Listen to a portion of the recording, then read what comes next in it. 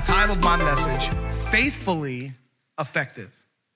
Faithfully effective. And that's important, and you're going to understand this in just a few minutes. And I'm going to go back to what we call effective, right? And we're not talking about success. We're not talking about looking a certain way. We're not looking to just look like we have it together, look like we know what we're doing. We want to be effective, which is this: producing a decided, a decisive, or desired effect. In other words, I am intentionally moving in a direction that God wants me to be. I'm intentionally moving in a direction that is going to benefit me physically, mentally, and spiritually. I am being effective this year in the world that I live in. With my coworkers, with my family members, with my family. Everywhere I go, I'm going to be effective for God's will in my life. Martin Luther, not Martin Luther King, but Martin Luther, the real old school guy who started the Lutheran denomination, stated this: the loyalty of the soldier is proved in battle.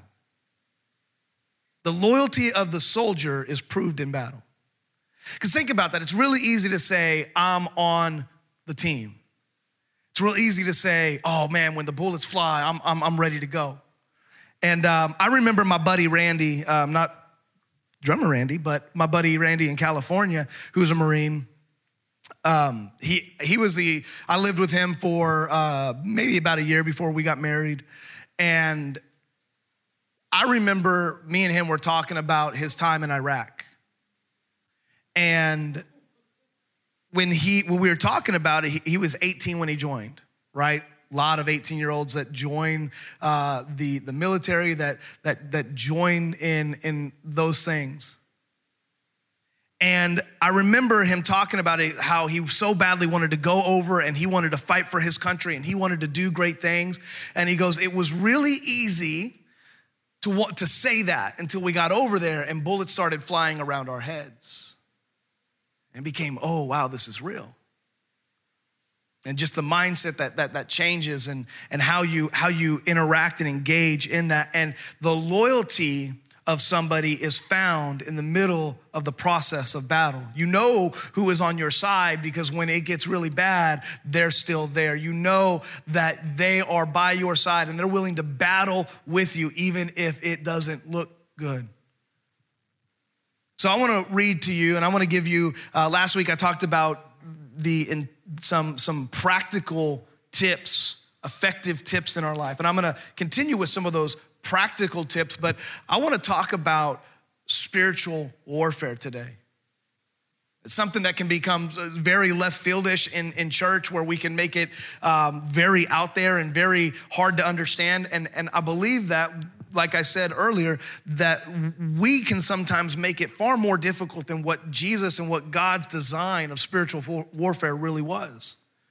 And so in Ephesians, the book of Ephesians in chapter 6, verses 10 through 18, Paul lays out to the church in Ephesus what it looks like to prepare for spiritual battle. And he says this, a final word. So he's wrapping his letter up to the church in Ephesus. He says, a final word.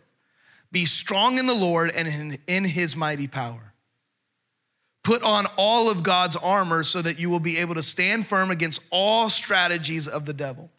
For we are not fighting against flesh and blood enemies, but against evil rulers and authorities of the unseen world, against mighty powers in this dark world, and against evil spirits in the heavenly places. Therefore, put on every piece of God's armor so you will be able to resist the enemy in the time of evil. Then after the battle, you will be standing firm. Stand your ground, putting on the belt of truth and the body armor of God's righteousness. For shoes, put on the peace that comes from the good news so that you will be fully prepared. In addition to all of these, uphold the shield of faith to stop the fiery arrows of the devil. Put on salvation as your helmet and take the sword of the Spirit, which is the word of God. Pray in the Spirit at all times and on every occasion. Stay alert and be persistent in your prayers for all believers everywhere. This is the plan for spiritual warfare in every believer's life. It doesn't change. This is not a surprise. This is not there's no new way to spiritually battle. If anybody ever says, oh man, I'm into this new thing with Jesus. No, you're not. Like, run. I'll be very honest with you. Church can get very catchy and cliche and try to do new things. Listen, if it ain't biblical, it ain't for me. Okay? Now, that doesn't mean that everybody looks the same and everybody prays the same and everybody has the same way of doing it. But I'm telling you that if it is not rooted in the foundational truth of Jesus and God's word, then I don't care what pastor says it. I don't care what Christian says it. The reality is if we don't find the tools in the Bible of how it says to battle spiritually, it's not of Jesus. And I believe that a lot of times we can get caught up in things that emotionally feel good that aren't even connected to God. You can trick your emotions to feel good. You can trick your emotions to feel bad. You can trick your mind to think that this is good when it's not. And what I mean by all that is that there's a lot of churches and a lot of pastors that will go, they make the focus about you. If you want to feel this way, no, I don't care how you feel.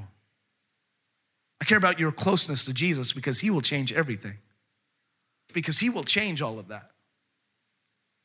Job, right? Job was very close to God and yet he felt miserable. So if we want to sit here and say that, the closer we get to Jesus, then we're ultimately going to have great lives. No, Job it says that he was one of the wisest of his time. He was the richest of his time. He loved God so much and the devil tempted him and challenged him in his faith and took everything away, put boils on his body. He was literally using broken pottery to cut boils off of his body. The only thing that was left was a nagging wife. These aren't my words. Don't get mad at me, women. Okay? Some of you are like, yeah, okay. Listen, that's what it says. It says literally that the only person that was left was his wife, who literally said, curse God and die. And friends that blamed him and said he had sin in his life, and that's why God was doing this to him. Me and my wife were just talking about Job and the fact that really what Job needed and what the book of Job says is that his friends didn't understand how to just sit with him, be in community with him. And say, hey, listen, we're here for you. We're here to battle with you. We're here to spiritually lift you up and encourage you. So what does it look like to have spiritual warfare in our lives? I mean, Ephesians 6 really does lay it out. If you ever are curious, just go back and follow Ephesians 6 and you will understand. And ask yourself, because listen, the very first part of this gives the very details of where a lot of us go wrong. Put on all of God's armor. Put on all. Not just some, not just the ones that feel good, not just the ones that you understand. Put on all of God's armor. And then he lays out what that armor looks like, right? He lays out to put on the belt of truth, to put on the armor of righteousness, to put on the shoes of peace, to put on the helmet of salvation and the shield of faith, and says you've got one weapon. You don't have many weapons, you have one weapon. It's God's word. And then he says pray. Pray. And where we get a lot of things twisted is the prayer part, because we can take it so many different directions. But I think if you study God's word, you will understand prayer in a deep way. And the other thing is you've got to do it. You've got to be, you can't just understand prayer up here. You've got to be effective in your prayer. So I want to give you some just practical things. And I would say this, I'm going to give you military mindset today. Now, I was never in the military. I have a high respect for our military and for anybody that serves in the military or has served in the military. I love watching things on the military. I'm big into a show right now called SEAL Team that kind of shows a little bit of the inside of what they go through. And so there's some things that we learn in Ephesians 6 that are so practical to our lives. And the first thought is this, is that we have to have an action plan. We have to have an action plan. What does it say? It says, be strong in the Lord and in his mighty power. Put on all of God's armor so that you will be able to stand firm against what? The strategies of the devil. The enemy has a game plan for your life. If you think that the enemy doesn't know who you are, oh, he does. And he has a strategy for your life. And he knows it, and the demons know it. They know how to attack you, and they know how to get in your head, and they know how to play at everything in your life to get you to be focused off of God. Listen, the enemy's goal is not to make your life absolutely miserable. The enemy's main goal is to get you away from Jesus. You can still go to church. You could still, hey, get in your word. Read them words on them page and not understand any of it. You know what? Go ahead and pray and feel like you're just speaking words. Go ahead and show up on Sunday and just check out while the pastor's preaching. But you're there because you checked the list. If you don't think the enemy cares, listen, what he cares about is effective Christianity. What the enemy cares about is when somebody says, I'm going to stand firm in God's word, and I'm going to learn what it means to put on the armor of God. I just found out that John served in the army.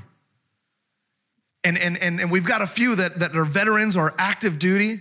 I think of Blake, who's active duty National Guard. And if he got called up to war, and all I was going to send him with was this. Here you go. Go to war. No armor. No gun. No platoon to back him up. I'm just going to give him a phone. Go to war. That's what our life looks like every day. Every day our action plan is, it's okay because he can't check my stuff. Now he could take a selfie, but every day, listen, every day, this is what happens. Okay, listen, without making y'all feel bad, because I'll raise my hand first. How many of this is the first thing you grab? Every day. If you don't think the enemy doesn't know what, now listen, this is not the enemy. This is not the devil in a box, okay? Okay, so some churches are like anti-technology. I think technology is a good thing when it's used well, right? But I'll tell you, see, like right now, my wife knows my number one pet peeve on my phone is seeing little red dots. So I look at my phone and I've got 1, 2, 3 little red dots, and I have to put it away because I want to check them. What happens, like I don't get notifications, bar notifications that drop down and like tell me everything. I've turned most of those off, but I still have Facebook on because with the church messaging system, I need to be able to check messages if somebody sends one on our Facebook. And so I see the little red dot and I go, I got to check it. And what happens when you get on Facebook and you check your one message? You scroll. And now, right, Facebook now, they own Instagram and it's the metaverse and all of a sudden you hit the reels and then next thing you know, you're just lost in the metaverse of stupid things. And listen, I'm not saying there aren't good things. There are really, like, people do Bible studies on reels. They do a lot of good stuff, but let's just be honest. 95% of the time we're on reels or TikTok or whatever you want to call it, okay? We're just look at what my dog can do.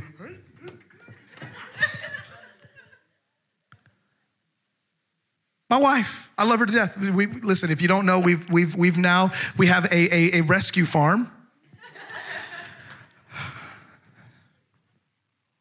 I need marriage counseling. And there's no help for her because like Instagram's algorithm knows this now. They've heard us talk too much.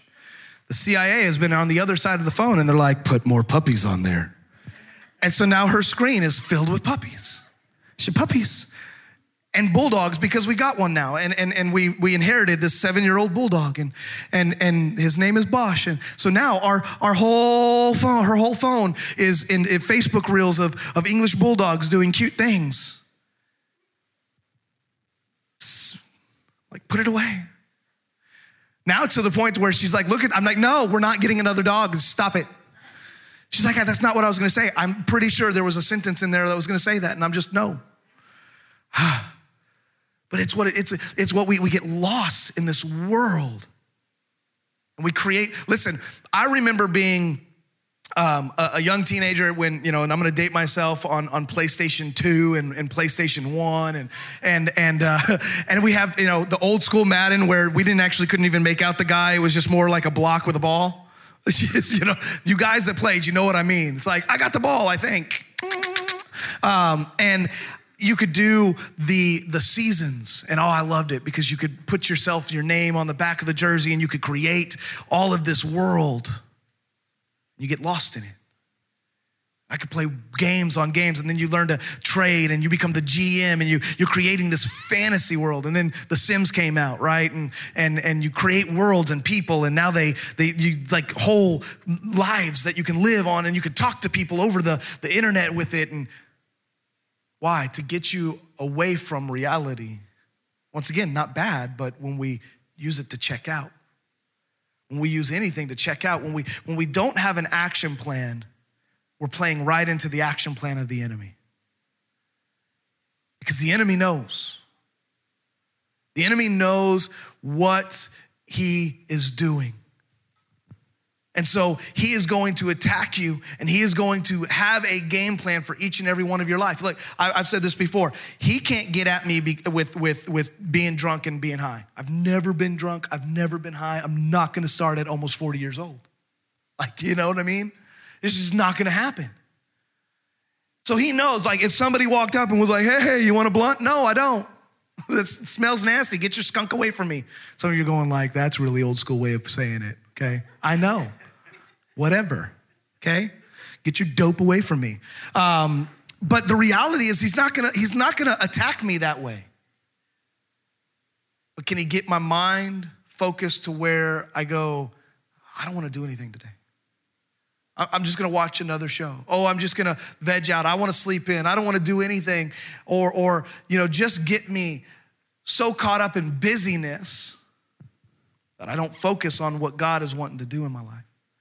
Listen, we've gotta have an action plan. The Bible says, right, up there, so that you will be able to stand firm against the strategy of the devil. You've got to recognize your enemy and his strategies, because what does he say? For we are not fighting against flesh and blood enemies, but against evil rulers and authorities of the unseen world, against mighty powers in the dark world, and against evil spirits in the heavenly places. These things exist, and it's not to scare you. It's not to freak you out and every shadow at night is a demon. No, okay, no. It says the unseen world, the spiritual world. We are fighting against an enemy that we cannot see, but is constantly attacking you, physically, mentally, spiritually. We've got to start creating an action plan to say, what will my life look like when I wake up today so that I live to the best of my ability for the will of God? So you've got to design a personal battle plan. There's something really key in that. Design a personal battle plan. And what I mean by that is that it's not one size fits all. Christianity, listen, there are things that every single one of us as Christians need to do. We need to be in our word. We need to pray. We need to have good people in our lives that love Jesus. Worship has to be a part of it. But the percentages and how it looks, man, it all looks differently. Because maybe God speaks to you more through prayer. Maybe God speaks to you more through your word. Maybe God speaks to you more through worship. It's not that you're alleviating one, it's just that maybe there's a focus for you that is more important than what would be important for me and how God speaks to me.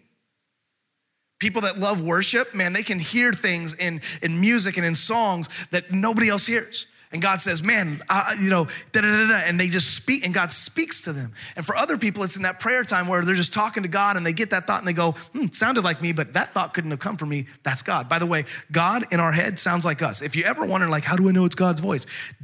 Would you have come up with that thought? Check it with the Holy Spirit. There's a lot of times where I'm reading God's word and a thought comes up and I'm like, where the heck did that come from? It's Jesus speaking into my life. It's when I'm battling inside. I'll just give you an idea, like with our marriage. When I'm upset, and we don't, fist fight and throw down and throw chairs at each other, but a lot of times it's more quiet, right? It's I'm just not going to talk to you right now. And everything like inside of me on a personal level says, I'm just not going to talk to you. I'm just not going to do it. I'll sit there and I'll try to be all godly and read my devotion. And God will say, hey, you idiot, you need to apologize. you need to start getting over this. You need to start talking, you need to start, because this is what the enemy wants, to put a wedge between you and your wife. That thought didn't come from me, because in my personal, I'm just like, I don't want to talk to her. My spirit says, hey, checking you so that your marriage doesn't get wrecked and so that you don't have a separation where the enemy can come in. You've got to create a personal battle plan. What will your devotion look like? What will your prayer time look like? What will worship look like for you? What will study? Maybe, I was talking outside with Rodney, and he was talking about the Right Now media. And he said, man, it's cool because I watched a 3-minute video. It doesn't have to be 30 minutes. Sometimes it could be 3 minutes, but it could maybe do a study on something on a 3-minute video. And you go, I understand that now more than I ever did before. I love the Bible Project. If you've never heard of the Bible Project is amazing because they can take an 8-minute video and teach you about Leviticus. And you're like, I am now the studier of Leviticus. 8 minutes. You're like, before you're like, I have no clue what Leviticus is. It's a lot of words and rules. And then you watch this video and you're like, oh, I can speak Greek. Listen, and I'm being honest, if you ever want to know some of the places where I go to get studying, man, the Bible Project has been one of my biggest key things. And they have YouVersion devotions. I think it's on Right Now Media. So a lot of these tools that we give you, they're at your fingertips. You don't have to study for hours to learn. Accountability is so key. You could be in your word. You could be a great prayer person. But if the enemy can say, you don't need anybody, stay away from all these bad sinners, Mr. Randy. They're going to tear you down. They're going to give you bad advice. They're all hypocrites. And what happens is I don't need, how many people have ever heard this? I don't need to go to church, right? I don't need church to be a Christian. Well, you're 100% wrong. You do need church. Because if you don't need church, then why would God have the New Testament writers write, don't forsake the coming together? If you didn't need church. Do you need church for salvation? Absolutely not. That's Jesus' job. He gives salvation. He is the forgiver of sins. But you need church to stay strong. You need church, you need accountability. People in your life that are gonna come up and check you and say, that's probably not the best way to go. But can I tell you, nobody's gonna just invite themselves into that role. Nobody likes that role. Nobody likes that role. Even leaders were like, eh. But if you ask me, 100%, I wanna talk about your life. But I'm not just gonna invade your life. The enemy will say, you don't need help. Don't look weak. Oh, especially you men. You suckers.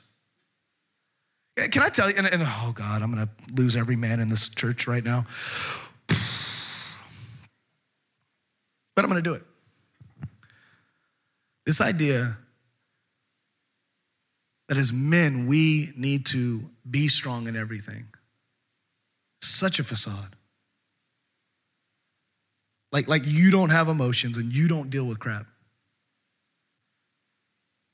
And then when we have a guys' life group, and I'm gonna go there,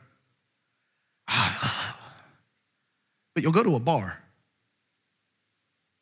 Think about that. What is a bar? It's a life group. It's a life group. It's a group where you get to go together and you get to go, life sucks, cheers. Okay. Oh, but I don't want to do it in church because it's just boring. So sitting at a bar and drinking alcohol is not boring, and talking about how life sucks. Why not get around men that are going to say, hey, you know what? Life sucks this week, but we got your back. Oh, you're struggling because you feel like your wife's on your back, and I'm not saying that. I'm not sharing their dirt. I'm just making things up, okay? Just so y'all know. I hope not anyways. But you know, because here's the thing, is John can go his whole life and he's beat down and he's feeling hurt and he's feeling unheard. But who is he gonna run to and talk to? Because he says, I've just gotta be strong, I'm a man. And what happens is he just goes and goes and goes until he can't go anymore. And then he explodes. And then we wonder what happened to John. What a sad existence for most men, because that's what we do. And women, you deal with it in a wholly different way. I just don't know because I'm not one. And I try not to dive into the world of women because that's just, listen, I just won't go there. I'll let my wife preach that message. But can I tell you, men, that if we were called to be the leaders of your household. Men, you were called to be leaders. Every single last one. The moment you were born as a man, you were born as a leader. And you can run from it, you can hide from it, you can say that it's not you, but you will be lying to yourself. And really where we find the most fulfillment is when we are walking in God's will, leading our families and being leaders in the church. Church is so girly, so make it not girly. Show up. Make it more manly by having your say in what church looks like. Make it less girly by, and we try, man. Listen, Father's Day, my wife gets no say in how Father's Day runs here. It's Father's Day. We're bringing motorcycles and hot rods, and we're cooking, we're whatever. Don't look at me. I can't say barbecue anymore here because I get judged by the floating head in the back. We grill stuff. Listen, this was not even a part of my message, but listen, if we're going to talk about military mindset, we've got to talk to our men. I'm challenging you. We'll be men in every other area. Let's talk about cars. Let's talk about hunting. Let's talk about military. Let's talk about sports. Let's talk about Jesus.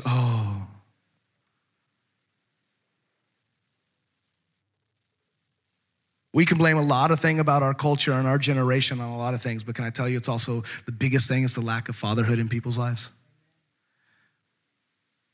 Well, I'm not their father. Your fatherhood has nothing to do with just being a father to your kids. We can complain about the next generation, or we can help change them, shift them, lead them. Listen, the church I read this saying that said that if you want to know the health of the church, it's going to come in the singing of the men and the sound of kids. When men are unashamed of their creator and living for him, the church is healthy. So men, do you have a battle plan, or do you just hope that your wife prays enough for you? That she reads enough for you?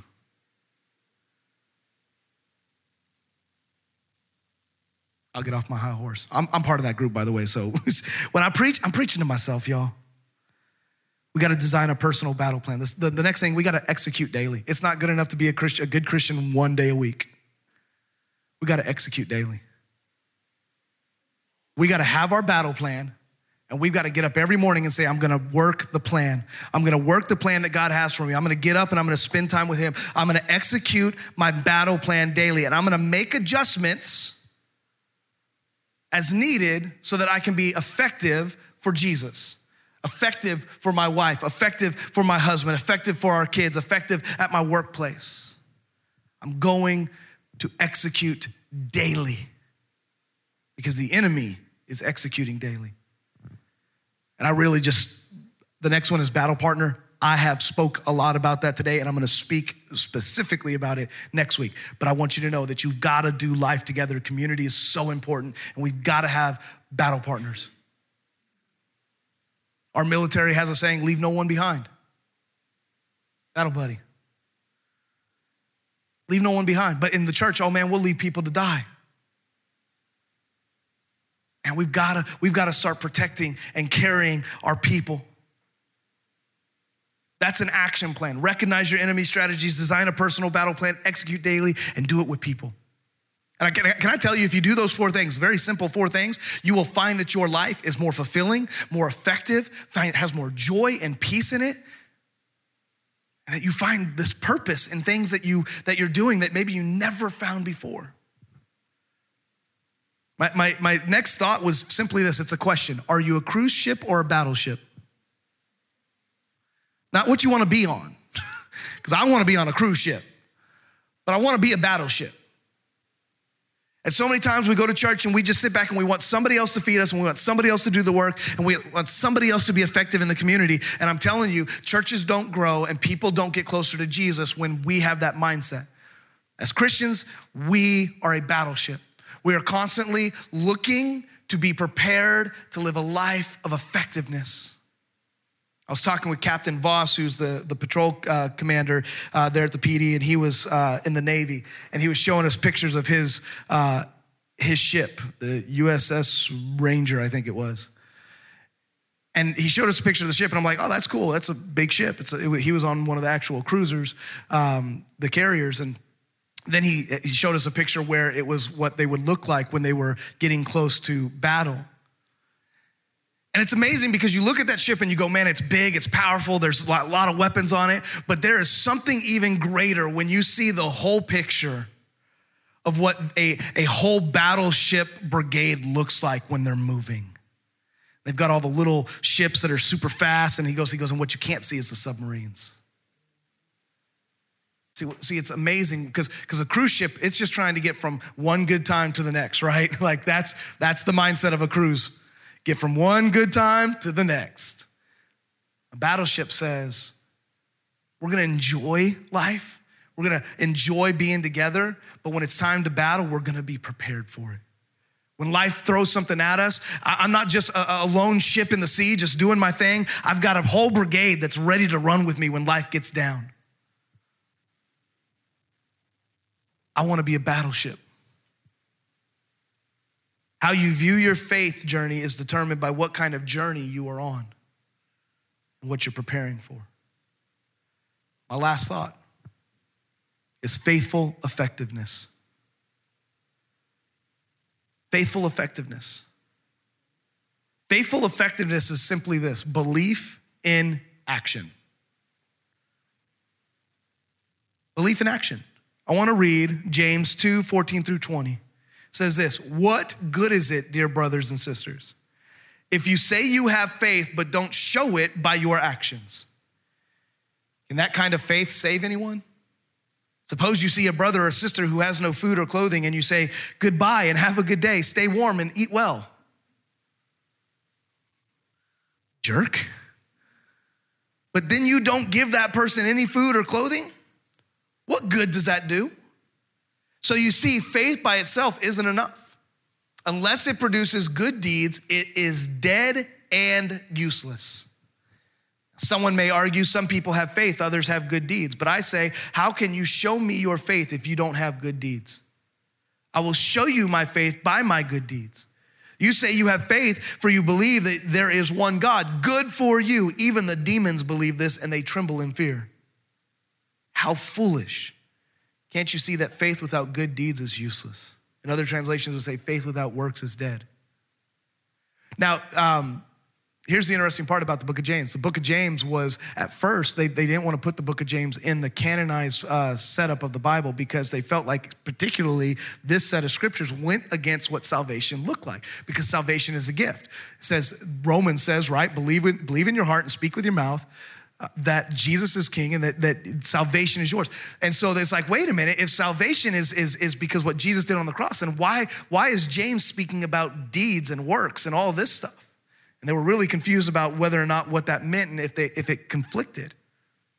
But when you really dive into this and what it's saying about effective faith, it means that you could say whatever you want. You can say whatever you want.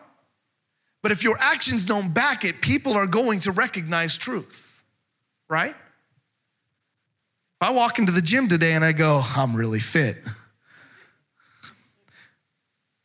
people are gonna go, fitting what?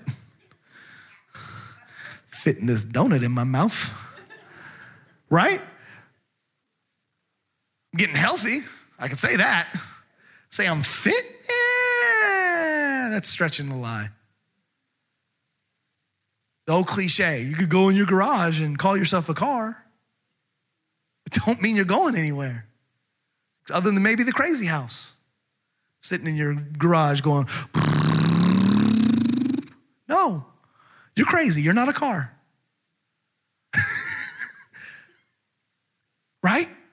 And so we come to church and we go, well, if I call myself a Christian, then I must be a Christian. And the Bible says, wait a minute, but here's what I'm asking is, does your life back up the verbiage? That's what James is getting at. Because it's no different than all the people that get up on there on those stages and they go, oh, thank you for my Grammy about this song about murdering people and doing drugs. I want to give thanks to Jesus Christ, my Lord and Savior. You're like, get my God's name out your mouth. You may go, oh, why are you picking on hip hop? I love hip hop. Because you can do the same thing with most country artists too. Talking about the girl in the short shorts on the back of the tank, the truck bed who has no mind but just a really good body. You know, yeah, God really, that's what he thought about women. No. So it's really easy to say I'm a Christian, but it's what James is saying is I want your life to line up that way. I want you that when God stirs on your heart, hey, you know, this person is asking for some help. Now listen, we can't give everybody everything. We'll become them. Okay, so I don't just see homeless people or see people in need and give to everybody. I don't believe that's necessarily the calling. Now, I believe that if God stirs in you to do something, you better do it because he will haunt you with that thought. So when God tells us to, man, I have no hesitation to provide the need. Why? Because I'm listening to God's will and heart. And it's not whether or not I have it or whether I want to. It's whether or not God is asking me to. And my faith is going to be in action. I love that part where it says, you say you have faith for you believe there is one God. Good for you. Even the demons believe this. And they tremble in terror. In the book of Matthew, it says it this way, is that many will say, Lord, Lord. And when you get up to heaven and he'll say, I knew you not. Now, I'll tell you right now, that scares me a little bit because I'm like, God, I'm not going to get up there one day and you be like, don't know you. But then I realize that it's not fearful, it's encouraging. I want to stay as close to Jesus so that I don't ever have to question that. I want to stay as close to God's will so that I don't ever question that. Doesn't mean perfect. Doesn't mean that you absolutely have it all together. Doesn't mean that you don't have bad days. It means that your active mindset, your active heart, it's to say, I'm chasing after the will of God in my life and I'm willing to listen to the Holy Spirit. I'm willing to put an active game plan together and I'm willing to execute daily and I'm willing to do life together with people so that my life can live it out for the glory of the gospel. Sharice or Hannah, whoever's playing piano, somebody. Let's start calling names. Deanne, get up there, play.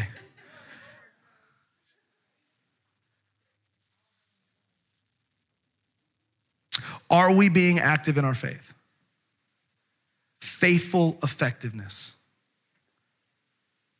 The church, big church, capital C church, not our church, but our church is included in that, doesn't grow because people are looking at Christianity and going, I don't see the difference in how anybody else lives. And I'm not saying that entirely but just an overall census. When you talk to people, why don't you go to church? The number one reason that I've heard from a lot of people in my age bracket is I love God, but the church has hurt me. I love God, but this person did this to me or said this about me.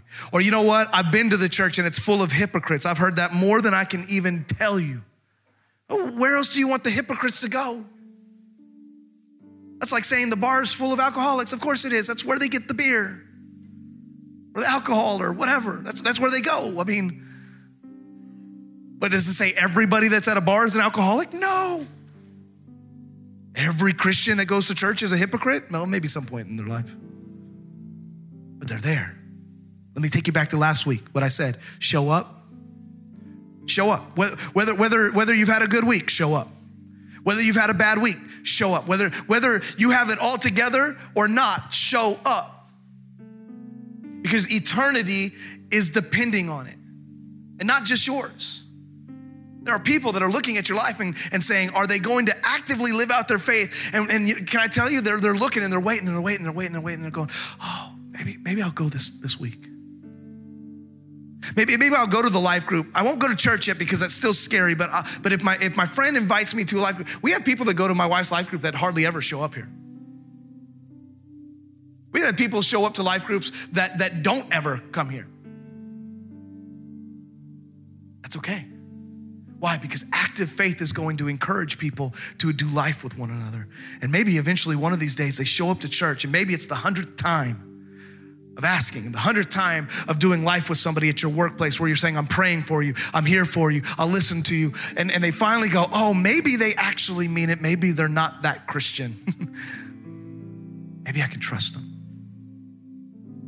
Because when our faith is active and God starts to show up in our life and show out through our life, things start to change. Can't just come to God for a miracle and then not walk it out. Think about that. Think about what Jesus did and so many of his miracles that he did. If you read the scriptures, it says this: Jesus walked up and found a lame man laying there next to the pool. The guy said, I just want to be healed. And Jesus didn't just walk up to him and go, you're healed, peace out. Typically, the exchange looked like, your faith has healed you. Now get up and go. Could you imagine never using your legs, then somebody coming up to you and saying, stand up? Think about that. Put yourself in their shoes. Oh, Jesus did all these miracles, all these great things, but put yourself in the person's shoes that could never walk, has been carried for 40 years to the pool every day, being dropped off, hoping that a miracle will happen. And this crazy man walks up and says, your faith has healed you. Now get up and move from where you're at. You don't think that his brain wasn't going, that's not how this works? If I could just get up and walk, don't you think I would have done that for 40 years? He had choices. He could have sat at the pool after Jesus talked to him and sat there and said, you know what? I just wish somebody could have done this for me. I just wish somebody could have picked me up and put me in the pool. So my miracle's right here and I can't even get to it. And Jesus is like, hey, I've already told you to get up and walk. We sit. We just go, I want to be that Christian. I want to have faith. And Jesus is saying, step out of the boat, Peter. Your miracle's on the other side of the action step. Your purpose is on the other side of the action step. So stop sitting around and waiting for God to do something, because he's sitting there saying, step out. Make the move. I'm right here. I'm going to walk with you. You may fall. I'm going to pick you up. But if you just sit there after I tell you that the miracle's already in your hand, that everything's in motion to be the person that God called you to be and designed you to be, but you sit there and you keep going back to the same mess, I can't heal you. I can't create the miracle when you're only willing to sit at the pool and complain.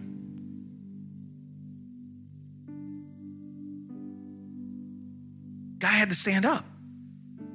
Could you imagine what that felt like the very first time he was ever able to stand up and use his feet?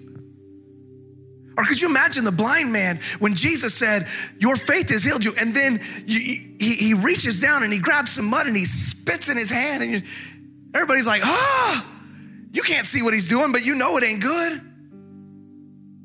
People are like, oh, that's so gross. Like, what are you about to do? And then you feel it on your face and you're like, ah! Could you imagine walking around with mud on your eyes because you were afraid to touch it? But your healing was just on the other side of cleaning the mud off. Your purpose of seeing was just on the other side if you would clean the mud off.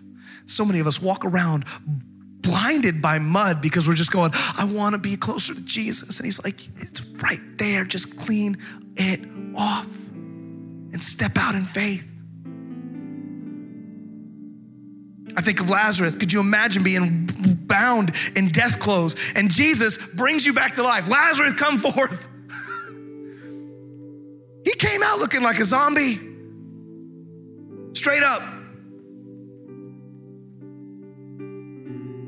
Because what did Jesus say? Somebody take the death clothes off of him.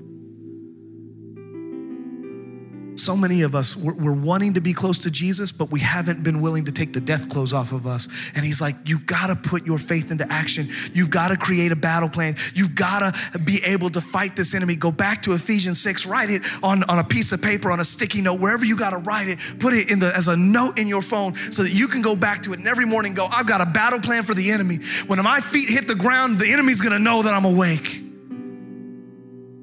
And I don't care. Listen, it's not about being life-changing every moment of your life. You may go do the same job tomorrow, but you're going to do it with a different mindset, and you're going to do it with a different purpose, and you're going to interact with people differently because God is doing something in you when you allow him to say, get up and walk with me.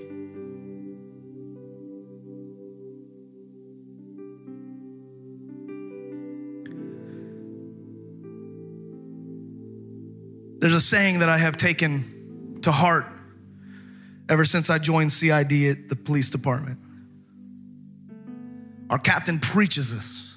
I hear it 3 or 4 times a week. And I'm like, man, this is really good for police work, but it's really good for life. He says, I don't care what anybody says, this department will do this. Do the right thing, the right way, for the right reason. When we do that, we will do our job well, and nobody will be able to actually complain on us. What if you insert that into your life? The moment you're ready to jump on somebody, do the right thing, the right way, for the right reason. Am I doing this because I'm upset, or can I walk away, take a deep breath, and handle this differently? So I'm gonna walk away and I'm gonna pray, God, give me the words. Sometimes the words are shut up. That's okay. We think that God's answer has to be yes or no. Sometimes it's maybe, sometimes it's be quiet, sometimes have patience. None of those 3 are good. We don't like them. I'd rather have a no than a wait. We've got to be willing to listen. I want to be faithfully effective with my life. I want to lead a church that is faithfully effective, and that comes with individuals that are faithfully effective. Not perfect, but faithfully effective. The Bible says that Jesus took 11 men and turned the whole world upside down. Because they were perfect? Nope. Because they had a battle plan. They had an action plan. They battled together, win, lose, or draw. I think those guys, I hope I get to heaven and I go, John, Peter, did you guys ever fight? Like box it out? I bet you they did. Especially John, because he was the Savior's pet. It says the one that Jesus loved. You want to sock him in his face sometimes. It's not perfect. Why'd they change? Because they were studious? Because they were great teachers of the law? Nope, they were fishers of men. They were tax collectors. It's because they moved forward. It's because they had an action plan and they wouldn't let the enemy get at them. And when they fail, like Peter did a lot, Jesus was there to pick him up and say, okay, let's keep trucking. Don't stop. Don't sit at the pool and complain. Let's move. Will you pray with me?